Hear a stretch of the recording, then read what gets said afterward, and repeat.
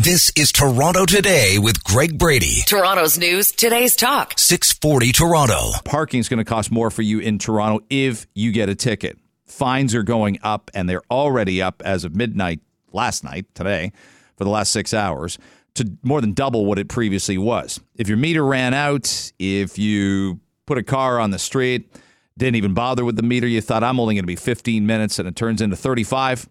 It's a ticket on your windshield on the way back. We all know that feeling, but it's more than it used to be today. Does that mean people are still going to have the same behavior? Maybe for some people, $75, which is now the fine, is going to be enough of a reason to load that Green P app on your phone or put the credit card in the meter. There's very few that are coins anymore, but I've come across a couple, and I'm like, are you serious? Is this 1978? You think I'm carrying coins around? $30 will go to $75, and that's enough for me for it to make a big difference.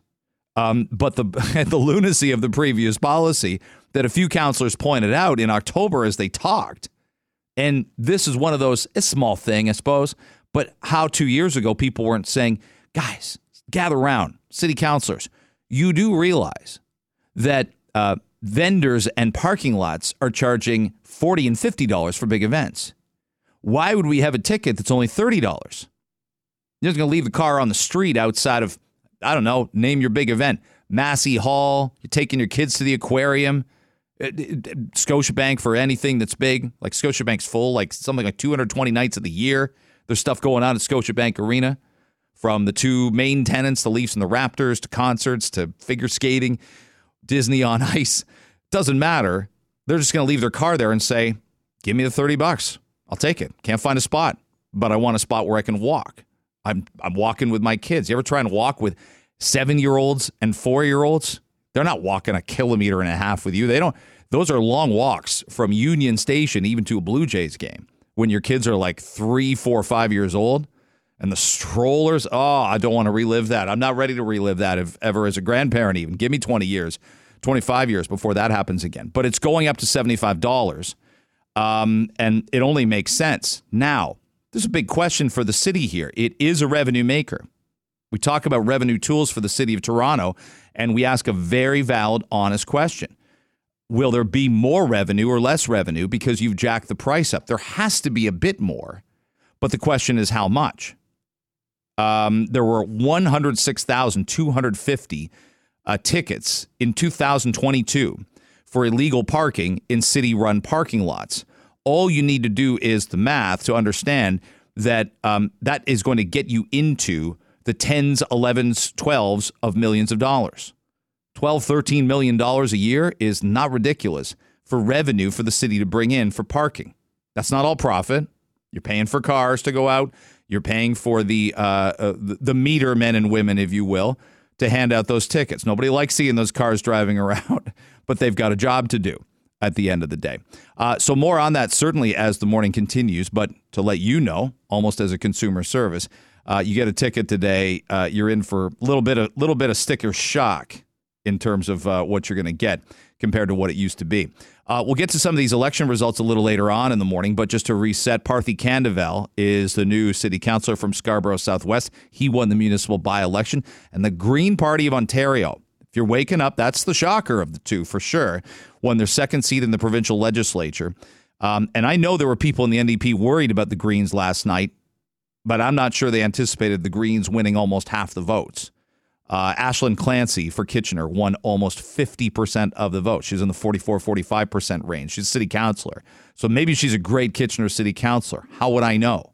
But a phenomenal result for the Greens, and she'll sit with Mike Schreiner. And I don't know what that says about either the NDP or the Liberals. By the way, though the Conservatives didn't win, there's a modest winner in Doug Ford and the Conservatives because neither the NDP or Liberals gained any momentum from getting drummed by the Green Party in a city like Kitchener. No way. There's no moral victory you can claim if you're Mart Stiles and the New Democrats or the Liberals when you lose that seat that Laura May Lindo has held since 2018. I mentioned this on Twitter yesterday, and it got a lot of attention. This COP28 conference that is transpiring in the United Arab Emirates. And at this conference, they're going to discuss better ways to preserve the environment. But I mentioned this on the show, I think once or twice yesterday, but let's hammer it home today. How many Canadians, and I'll give you that requisite exciting dead air for about 4 seconds here. How many Canadians do you think are at COP28 in Dubai? How many? You're way short. Whatever your guess was, Canadians. These are government officials, former government officials, environmental activists, people that are concerned, that are more moderate about the environment. 800's the answer. 800 Canadians are attending COP28 in Dubai, including, as someone told me, and here comes that Kitchener word again, the mayor of Kitchener needs to be at COP28 in Dubai. I kid you not. What on earth? How will we save the planet if the mayor of Kitchener, Barry Burvanovich, is not in Dubai? Taking a taxpayer-funded flight over to Dubai, using all that carbon footprint, checking into highly air-conditioned hotels, because in Dubai this morning, it's scalding hot. It always is. You might remember around this time of year, the World Cup last year was being held in Qatar, and they held it there in November because the temperature was only like 33 Celsius instead of 45 Celsius. So it's a absolute conference of excess, and the mayor of Kitchener is there. Does that come out of Kitchener taxpayers? Are the federal government paying for the mayor of Kitchener to be there? Either way, it's really, really something. And I'll give you the data the stat that I gave you on Twitter, on Greg Brady TO. One round trip flight from Ottawa to Dubai generates almost 2,000 kilograms of CO2. There's 87 countries in the world where the average person produces less CO2 in a year than this one trip. I cannot make sense of this. I can't figure this out. Climate change is real. Climate change needs solutions, but this is almost a troll on the part of the people in Dubai allowing this conference here.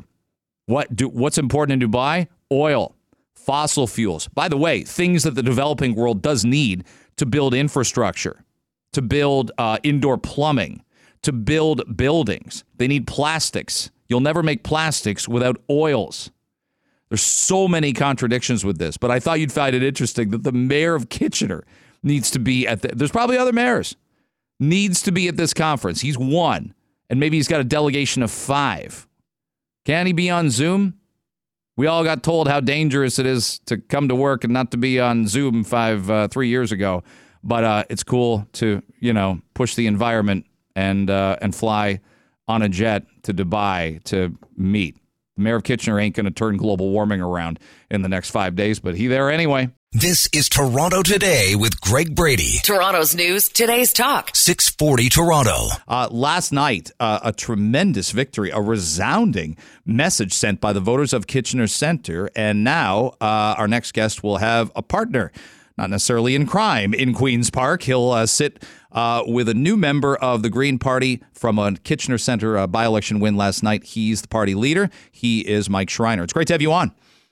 Hey, Greg, it's always a pleasure. What a result last night, and I know you'll lay all the credit back down to your new MPP, but 48% Kitchener Centre voters showed up, resoundingly so, for Aislinn Clancy. Yeah, I mean, this is a great victory for Kitchener Centre. Aislinn Clancy is going to be a fantastic MPP, be a strong voice for them at Queen's Park. And I think it also just shows the momentum that's growing for the Green Party's people-centered politics. We heard over and over from voters that they really appreciate Mike Morris at the federal level, who's the Green MP here in Kitchener Centre, as well as my approach to politics, that, you know what, we put people ahead of party. And that really resonated with folks here. And I think this election also sends a strong message to every political party that housing has to be built. We ran on a campaign that said, yes, in my backyard, with a plan to say, let's build more homes that ordinary people can afford in the communities they know and love without paving over farmland in the Greenbelt. That certainly resonated here. And I think this is also going to re-energize the climate movement as well. Well, I definitely want to talk about that. Is it a message that Kitchener Centre's vote sent to either the NDP or the Liberals? Let's be honest. If you want to grow your base of seats, of course, there's Doug Ford's seats, but you're looking at those two parties as well. You just picked off an NBC stronghold last night. Well, yeah, we certainly did. And, in the last election, Greg, we almost picked up a conservative stronghold. We came very close in Parry Sound, Muskoka. And I think, again, the momentum for the Green Party's people-centered approach to politics is really growing. And the thing we heard at the door over and over again, and I tell you what, Greg, Ashlyn and her team, they've been knocking on doors for 8 months, listening to people, bringing their voice to the forefront in this campaign. And affordability, especially housing affordability, was the number one issue. The Ontario Greens, over 2.5 years ago, put forward a housing plan that, a number of people have called a masterclass plan in delivering the solutions that we need. I know Ashlyn is very eager to get to Queen's Park and start pushing that plan forward, especially with some private members' bills that I already have on the order paper. And I did see a lot of chatter, especially on social media last night, where people saying, this is a message to every political party in this province that we have to start building homes that people can afford in the communities they know and love. People will also ask if your party, and you as a leader, Mike, can you be conciliatory? Can you give to get? We just saw that. I think you saw that in the city this week with the Mayor Olivia Chow, who kind of acquiesced on some campaign promises. But I don't think anyone's saying, I think she's got supporters that feel that she should have fought harder for certain things. But you know what politics is. There has to be a middle ground where you do kind of, give up some things to get some things. Can the Green Party do that sometimes? Because you do have a reputation, and I'm not saying it's fair, of it's aggressive, it's the environment or else. Can you give and take with the best of them is what I'm asking. Oh, absolutely, Greg. I mean, I think I've earned a reputation at Queen's Park as being the kind of politician who can work across party lines to get things done for people.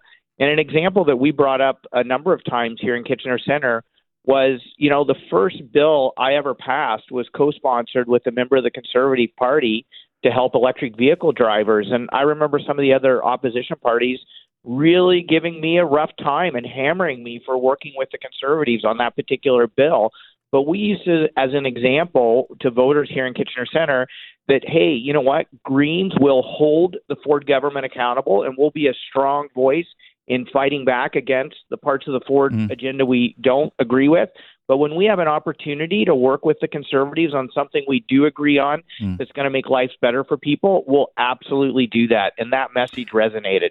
I want to ask you about COP28. I'm sorry. I find it the height of nutso stuff to be sending 800 Canadians to this particular conference, some of which are flying on private jets. They're leaving a massive carbon footprint. I'm going to ask you, is that too big a number of Canadians? We've got the mayor of Kitchener there, who there's mayors of smaller Ontario towns that are there. I think that's crazy. Am I wrong? Well, you know what, Greg? It's an important moment to bring people together to talk about addressing the biggest crisis of our generation. But it can be a bit over the top, especially when people are traveling in private jets, which I think is just wrong. And that's why I've always appreciated somebody like Elizabeth May, who has been to every COP, but always flies coach when she has to and ensures that, she's traveling by train and things like that when she gets there. Because if we're going to address the climate crisis, we need all levels of government. We need countries across the world working together. And we also have to lead by example. But do you think it's in the United Arab Emirates? Do you think the United Arab Emirates takes climate change seriously? Well, you know what? We're going to have to get oil and gas producing countries on board with this green transition. And I can tell you, Greg, for Ontario, a huge economic opportunity to be a leader in the new climate economy. This year, according to Bloomberg, $1.8 trillion is going to be invested in the green transition, most of that in renewable energy. We haven't been investing in renewable energy in Ontario. I want to start attracting those investment dollars to create jobs and prosperity in the province of Ontario while we reduce climate pollution and address people's real affordability concerns. Mike Schreiner is our guest from the Green Party. A couple more on this. I struggle with us telling people in the developing world, stop using fossil fuels. It's in essence telling them, you what we have, you can't go after. What we utilize fossil fuels for to create, whether it's, pipes for our clean water or how we heat our homes or how we cook. We're telling those countries, and we're giving them a bit of a moral tisk. I struggle with it. If it's fine, you and me in our neighborhood, we can do a ton in a province of 15 million people to reduce our own individual carbon footprints. So can companies. But I'm going to ask you, do you struggle with telling people and poor people in Africa and Asia prioritize climate change? They just want to live, don't they? Well, we have to prioritize raising living standards in the developing world. There's no doubt about it, and that needs to be our top priority.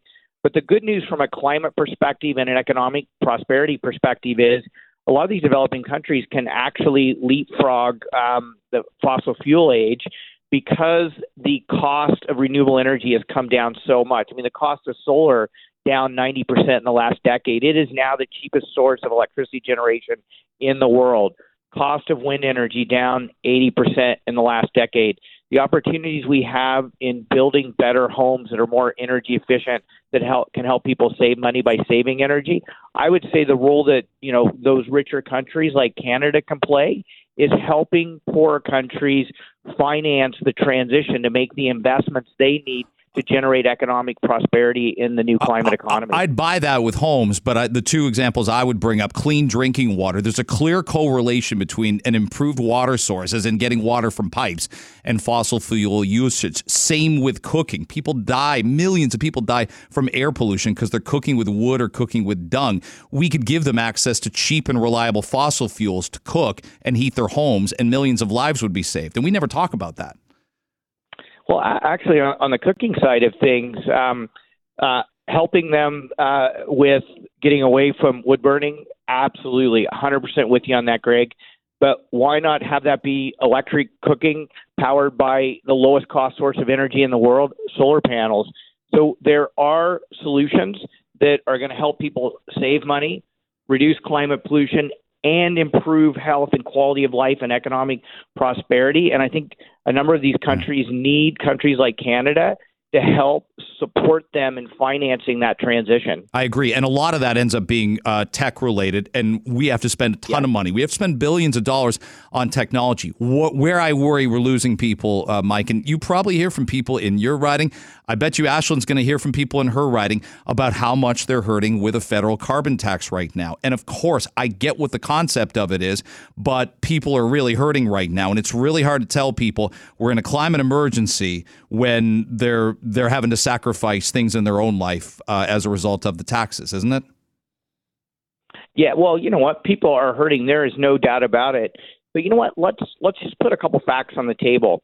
Last year, the carbon price rose the price of oil and gas by 2 cents. Meanwhile, oil and gas companies' profits rose by 18 cents per liter. So absolutely, we got to hold them accountable. You're right. Those huge excess profits to help finance people being able to address affordability challenges like making their homes more energy efficient so they save money by saving energy, helping people be able to afford an electric vehicle, which costs 1/10 the price of fueling up with gas. We have solutions that can help reduce costs for people. And right now we need government to invest in those solutions, especially for working and middle-income Canadians. Absolutely. Hey, let's keep having conversations like this because people learn things from it, from just us talking alone. And we'll have Ashland on to congratulate her in the next couple of weeks. It's a good triumph for your party, Mike, and I think a lot of people in Kitchener clearly pleased to see it and had her back, and they think she's going to be great. Thanks for the time this morning. Hey, thanks, Greg. Anytime. This is Toronto Today with Greg Brady. Toronto's news, today's talk. 640 Toronto. I want you to hear this from yesterday. This is Phil Verster, the Metrolink CEO. This has gone from comedy to the sublime, comedic to the sublime. People forget, this guy from Scotland was ousted from Scotland because he mismanaged what was called the ScotRail Alliance.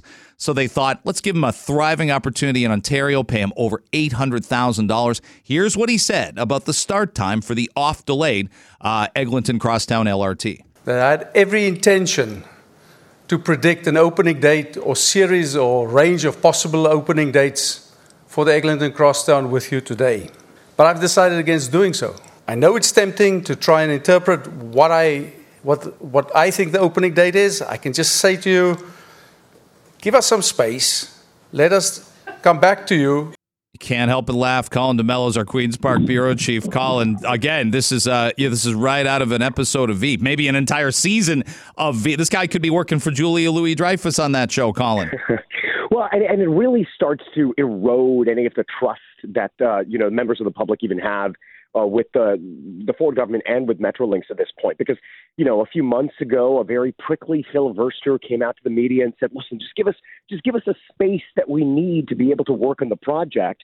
And he had indicated that space would, allow him to come back with regular reporting schedules and tell us exactly what was going on with the construction. And now here we are, not so long after that moment, and they're saying, you know what, we're not actually going to give you a date until, we have one closer to when it's actually going to open. And I think in the meantime, you're seeing a lot of residents and you're seeing a lot of individuals who work along the Eglinton Crosstown LRT, just looking at that saying, this just looks like a big scrap of metal and they're not ready to go. Metrolinx always contends it's 99% ready. And it's that one last percent that's going to take years, and we still don't know when. There's very little that the public can do, isn't there? It's frustrating. If you could rely on GO trains for transit, you can't boycott Metrolinx. This isn't a restaurant or a business or a phone company, and you're like, enough's enough. You need to use their services, and they know that. Like, there's not a lot of forced accountability here, is there? No, and there's been a lot of finger pointing, too much finger pointing, in fact. I mean, so there's a consortium that's building the LRT, and the consortium really seems to hold all of the cards because the government and Metrolinx is blaming them for all of the delays. But you have to wonder, I mean, as a government of Ontario, do they not have some recourse to either, settle this in court or force them into finishing up the last portions of the project? Now, Metrolinx says that they won't run the trains unless they're sure that it's going to be safe for commuters. They don't want another Ottawa LRT disaster. But it looks like the fear of repeating Ottawa LRT is holding everyone back to the point where they don't know what's going to happen. Only got a minute, and I know we'll talk about what the Liberals are going to decide tomorrow or what's already been decided next week, but it's a big result for the Green Party last night. Is this bad news for the Liberal candidate? Got under 8%. The NDP had their support almost cut in half last night. It's bad for both those parties, that result last night, isn't it? The ironic thing is the Ford government didn't register at all, barely. They came in third, but for them, they come out the winners in this because they were never going to win the riding anyway. Yeah. The Greens, a huge upset, which means they have they increased their caucus in the legislature by 100%. The Liberals, they came in fourth, so they're going to have to do some soul searching because they used to have the seat back in 2014. But the big question is for Marit Stiles. If you look at her tweets about it, below it are all sorts of attacks about her, pinning it back to Sarah Jama, saying she needs to make amends in order to, repair the rift in the party. Losing a seat that she had is going to lead to a lot of questions about whether she can survive as leader. Yeah, and you and I know there's no way back for Sarah Jama, so she's got to go at it another route. Colin, thanks for this morning. We're tight for time, but I appreciate you coming on. You have a great weekend. I know you'll be busy. Thanks for having me. You bet. Colin D'Mello, Queen's Park bureau chief. This is Toronto Today with Greg Brady. Toronto's news, today's talk. 640 Toronto. Yesterday, we told you that the Taste of the Danforth has been canceled, and it's more than just this particular event. But we want to find out if there is indeed a fighting shot for them to get funding. We told you many other festivals, many other parades in the city get serious funding. Even the federal government funds things like the Toronto Pride Parade. I'm not saying that they shouldn't. I'm just telling you that they do. Mary Fragedakis is the Greektown BIA executive director, and she joins us now on Toronto Today. It's great to have you on. Thanks for the time. Good morning, Greg. How are you? I'm really good. Nobody wants, this is sad news. Nobody wants the Taste of the Danforth not to happen. So I'll ask right out of the gate, is there still a chance it could?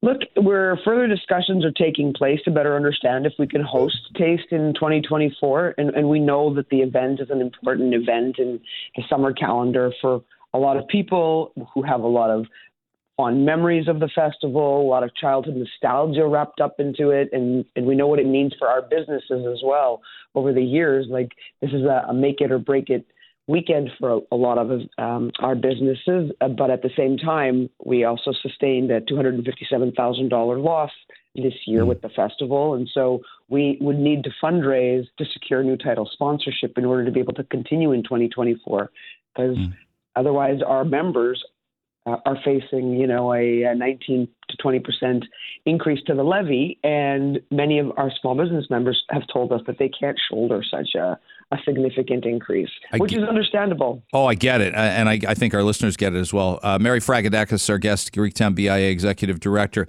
When you say it would be, I read accounts, it would increase levies by close to 20%. Do you have an actual dollar figure that speaks to? No, because it differs for every single member, because not everybody's property is the same size. So some people have like a single frontage and their levy would be smaller. Some of them are double and much larger properties. And on Danforth, in particular for the restaurants, many of those are larger establishments. So, I mean, for some larger establishments like that, levy could be like $8,000 to $10,000 in a year, and a 20% increase to that. If it was $100,000, it would be another $2,000. And that's just for the levy. That doesn't speak to what taxes will be in this city. I mean, that discussion is going to happen at council next year in the early part of the year.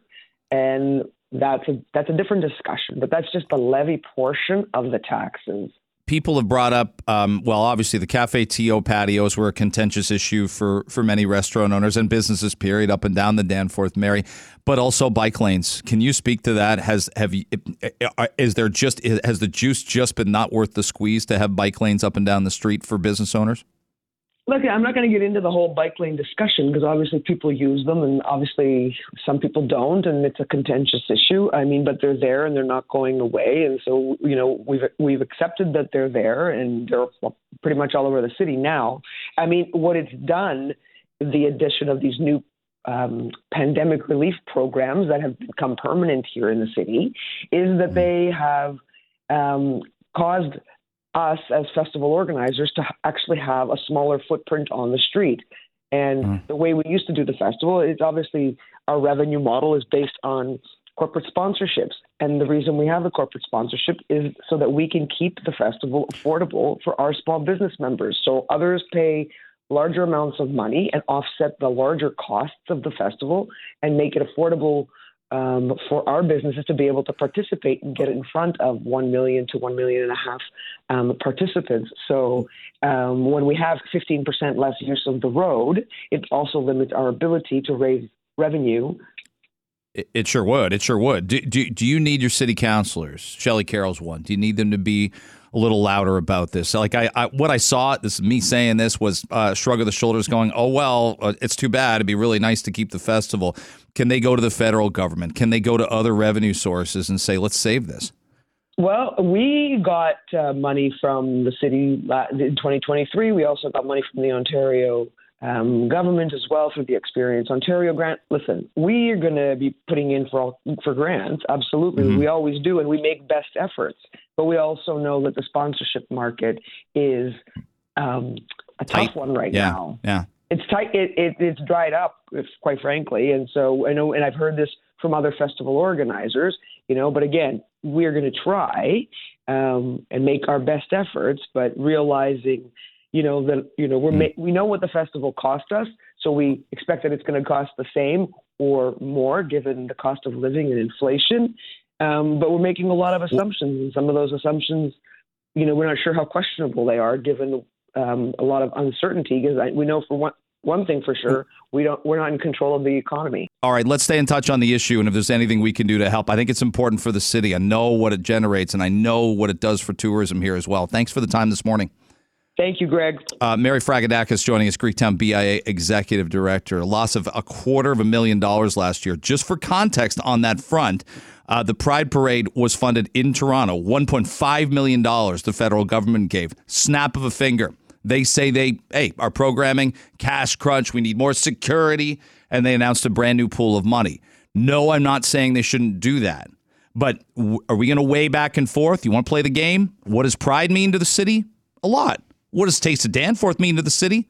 Also a lot. So it shouldn't be $1.5 million to $0 from the feds. This is Toronto Today with Greg Brady. Toronto's news, today's talk. 640 Toronto. Last night, a by-election win in Kitchener Centre for the Green Party, and it wasn't even close.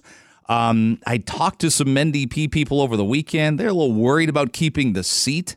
But it's a stunning push back for them to lose basically 1 out of every 6 of their voters from the last election, which was only, 17 months ago. Laura May Lindo won easily again in that riding.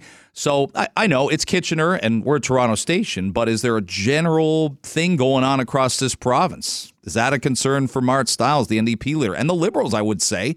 Kelly Stice was the candidate a second time, and she got 15% in 22 and barely 7% last night. So there's not much of a red wave happening in KW country either. Charlie Pinkerton's from the Trillium, and he joins us now. It's a busy weekend in provincial politics, and we got a lot to get to. Charlie, it's great to have you on.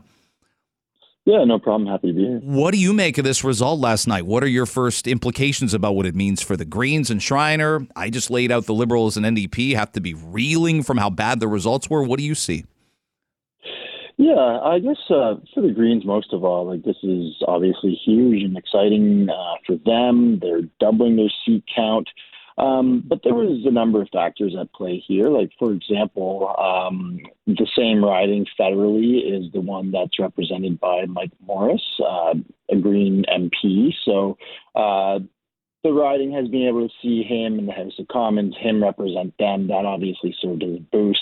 I've actually visited the riding last Wednesday, so about 8 days before voting day. It was clear that the Greens had a very, very, very solid operation there. They had hundreds of volunteers, had knocked on tens of thousands of doors. And so things really just, came together for them there. And it is a good sign for them, but certainly for the Liberals, at least, given the timing of the by-election and the fact that their leadership election was overlapping it and really in its final weeks, that sort of made things hard for them to get sort of the same similar quantity of volunteers out to that riding group. I'm glad you mentioned that because I know Bonnie Crombie did some travels and did some media and some appearances with Kelly Stice, who got the 7%. But whether it's talking to her, Yasser Naqvi, Nate Erskine-Smith, any of these three main candidates, they'll acknowledge, and they'll sure acknowledge privately, my goodness, there's a lot of work to do for the Liberals across the province. They had horrific results in areas like London, Sarnia, further north. That's why Northern Ontario's put such an emphasis. There's so much work for that party to do still. Absolutely, and that's really something we've heard a lot of in the Liberal leadership campaign and back-to-back elections. They haven't won any seats, and I think most, if not all of those areas that you mentioned. So that's one of their big challenges. Another is simply getting their seat count up to 12. If they can do that before the next election, that would afford them more funding in the legislature. That would make things, a lot easier to have a better turnaround than they did in 2022. So, yeah, it's totally accurate assessment to say they have a long way to go no matter who comes out this weekend as leader. Charlie Pinkerton's our guest deputy editor of The Trillium. All right, you're seeing stuff from the Bonnie Crombie campaign. It's an exclusive on The Trillium. What's Team Crombie telling you? Yeah, so what we got from the Crombie campaign, I guess I should say we weren't exactly supposed to get from their campaign, but we, obtained this internal document that essentially was their